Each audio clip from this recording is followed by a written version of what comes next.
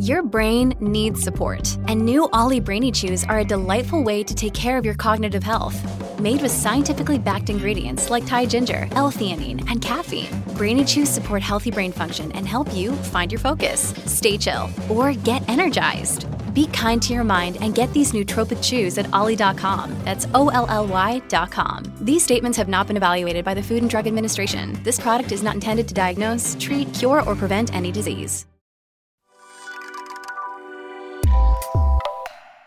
Good morning. Welcome to Axios Today. It's Friday, June 23rd. I'm Nyla Boodoo. Today, deconstructing Barbie in 2023. But first, GOP retaliation and a bad look for the Supreme Court. Our weekly politics state of play is today's one big thing. Yesterday, hard-right House Republicans who were eager to impeach President Biden forced a vote that sent the measure to congressional committees. Axios' managing editor for politics, David Lindsay, is here to talk about that and more.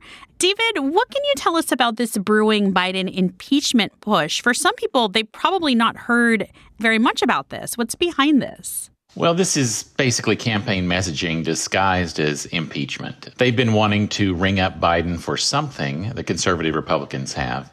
There's a lot of Biden foreign business investigations going on. Hasn't really led anywhere yet, so they're focusing on the border. And historically, there haven't been impeachments based on policy differences. It's based on conduct or breaking the law, things like that. This is a policy difference. They don't like Biden's border policy. They say, one of their big campaign talking points is that it's let too many undocumented migrants into the country. And so this is something they're pressing in November 24, and this is the run-up to that. So this week, the House also voted to censure California Representative Adam Schiff, a Democrat who was the chair of the House Intelligence Committee. It cites his allegations of ties between Trump and Russia. David, is this in a similar vein to what we're seeing with President Biden? It is. It's a little bit of retaliation for Trump. Trump and his allies will say there's no collusion. Actually, there was 200 pages describing the ties between the Trump campaign and Russia. So censure is normally a penalty for a violation of House rules or conduct, that kind of thing. This is a party line vote. It might actually wind up helping Schiff. He's running for Senate to replace Dianne Feinstein. I think he'll wear this like a badge of honor. David, we also have a new GOP entry into the presidential race, former Congressman Will Hurd. How does he factor into the Republican field of contenders so far? He's from far West Texas. He's an African-American. He represented a district that was about 70% Hispanic. And the interesting thing about his entry into the race is this makes it, if 12 major candidates in the GOP presidential race, half of them are people of color, and this kind of is a reflection of their efforts to recruit more minorities to the party. And in the past few elections, you've seen that result as well. They're getting a little more Black and Latino votes nearly every election. David, this week, Supreme Court Justice Samuel Alito took the unusual step of releasing an opinion piece defending himself against a ProPublica report, which details his personal ties with billionaire hedge funder Paul Singer. What's your take on this?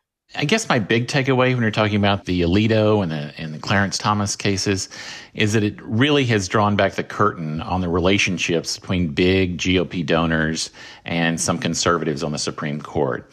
These are, in some cases, big GOP donors who have had business before the court.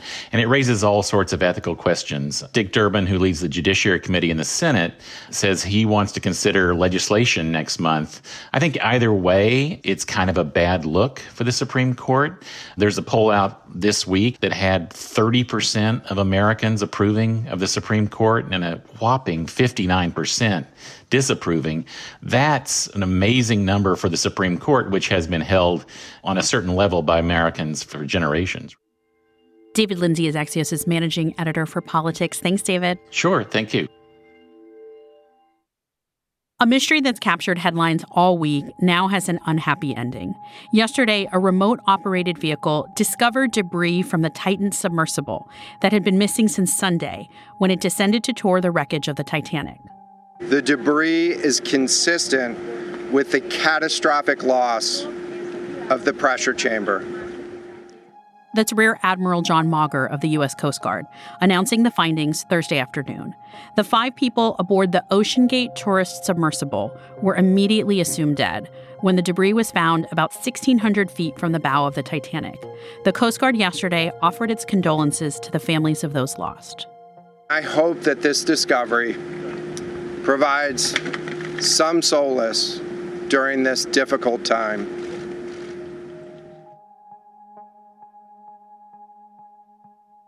In a moment, the sociocultural meaning of Barbie in 2023. Welcome back to Axios Today. I'm Nyla Boodoo. Later this summer, Greta Gerwig's highly anticipated movie Barbie will hit theaters nationwide. And Axios' Jennifer Kingston says it comes at a fascinating time in America. She's here with us now. Hey, Jennifer, so right off the bat, do you see Barbie as a beloved cultural icon or a doll that pushes unrealistic beauty ideals and gender and racial stereotypes? The answer is both and all of the above. I embarked on this piece not as a Barbie lover or a Barbie hater, but as someone who saw a profound dichotomy between the incredible excitement that seems to be mounting for this movie, which comes out July 21st. I keep seeing huge ads at the mall for Gap Barbie, girls dressing all in pink, and even grown women and celebrities in magazines. Lizzo has been wearing Barbie pink. And yet at the same time, women are fighting for abortion rights. Women are still grappling with the aftermath or ongoing effects of the Me Too movement and of body positivity and equal pay and all kinds of equality issues. And this seemed to me like such an interesting cultural moment where we're looking at gender issues. These issues will continue to be hashed out on the national stage as Republicans press an agenda that to some may be reminiscent of more traditional values. The trad wife, quote unquote, has become a meme online that dovetails in many ways with what Barbie, who came out in 1959, has traditionally represented. Yet Mattel tells me that Barbie is in many ways a modern icon. So go figure. You and I haven't seen the movie yet, but its director, Greta Gerwig, does have a lot of feminist cred.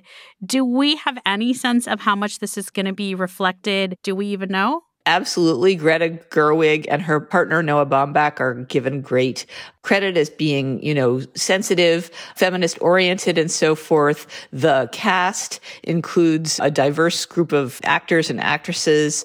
There's lots of reasons to be excited, but when it comes down to it, Margot Robbie is an absolute stereotype of a blonde, slim-figured white woman who is the aesthetic ideal that historically has been associated with Barbie and with the backlash against her. Go back to the original Barbie. She was a replacement for boring, flat paper dolls. Mothers disliked her because she was seen as highly sexual. She had a woman's figure. She had breasts. The original Barbie was positioned as a teenage fashion model, but, she was quickly envisioned in other careers and with the idea that little girls could see themselves grown up and play and imagine what they wanted to become in life through Barbie. She was supposed to be empowering, and Mattel still sees her as very empowering. The head of the brand got on the phone with me for half an hour to describe how, Barbie's had 275 different careers.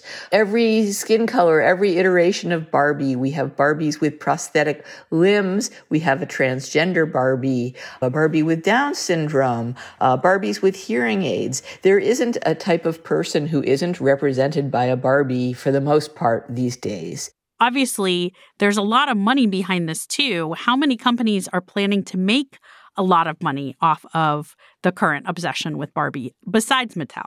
The business angle to this is huge and can't be underestimated. There are more than 100 companies with licensed tie-ins, that is, with accepted ones, which they've signed contracts with Mattel to be able to use the Barbie name and logo. And those range from beauty and makeup brands, clothing, housewares. You can make your place look like a Barbie dream house. There are entertainment franchises that are touring the country to offer the Barbie Cafe. So it's really going to be interesting to see whether this is, as anticipated, the, blockbuster movie of the summer. Axios' Jennifer Kingston. Thanks, Jennifer. Thanks, Nyla. That's it for us this week. Axios Today is produced by Fonda Mwangi, Lydia McMullen-Laird, and Robin Lynn, along with our senior sound engineer, Alex Sugiura. Alexandra Botti is our supervising producer. I'm Nyla Boodoo, and this week, a special thank you to all of you listening. We celebrated 3 years of Axios Today this week, and we're so grateful that you're still here. Thanks so much to the millions of you who've listened to our podcast. Stay safe, enjoy your weekend, and as always, we'll see you back here on Monday. MSNBC's Rachel Maddow is back with another chart-topping podcast series. Rachel Maddow presents Deja News. Rachel and co-host Isaac Davey Aronson examine the ways history repeats itself in today's headlines. Search for Deja News and listen now.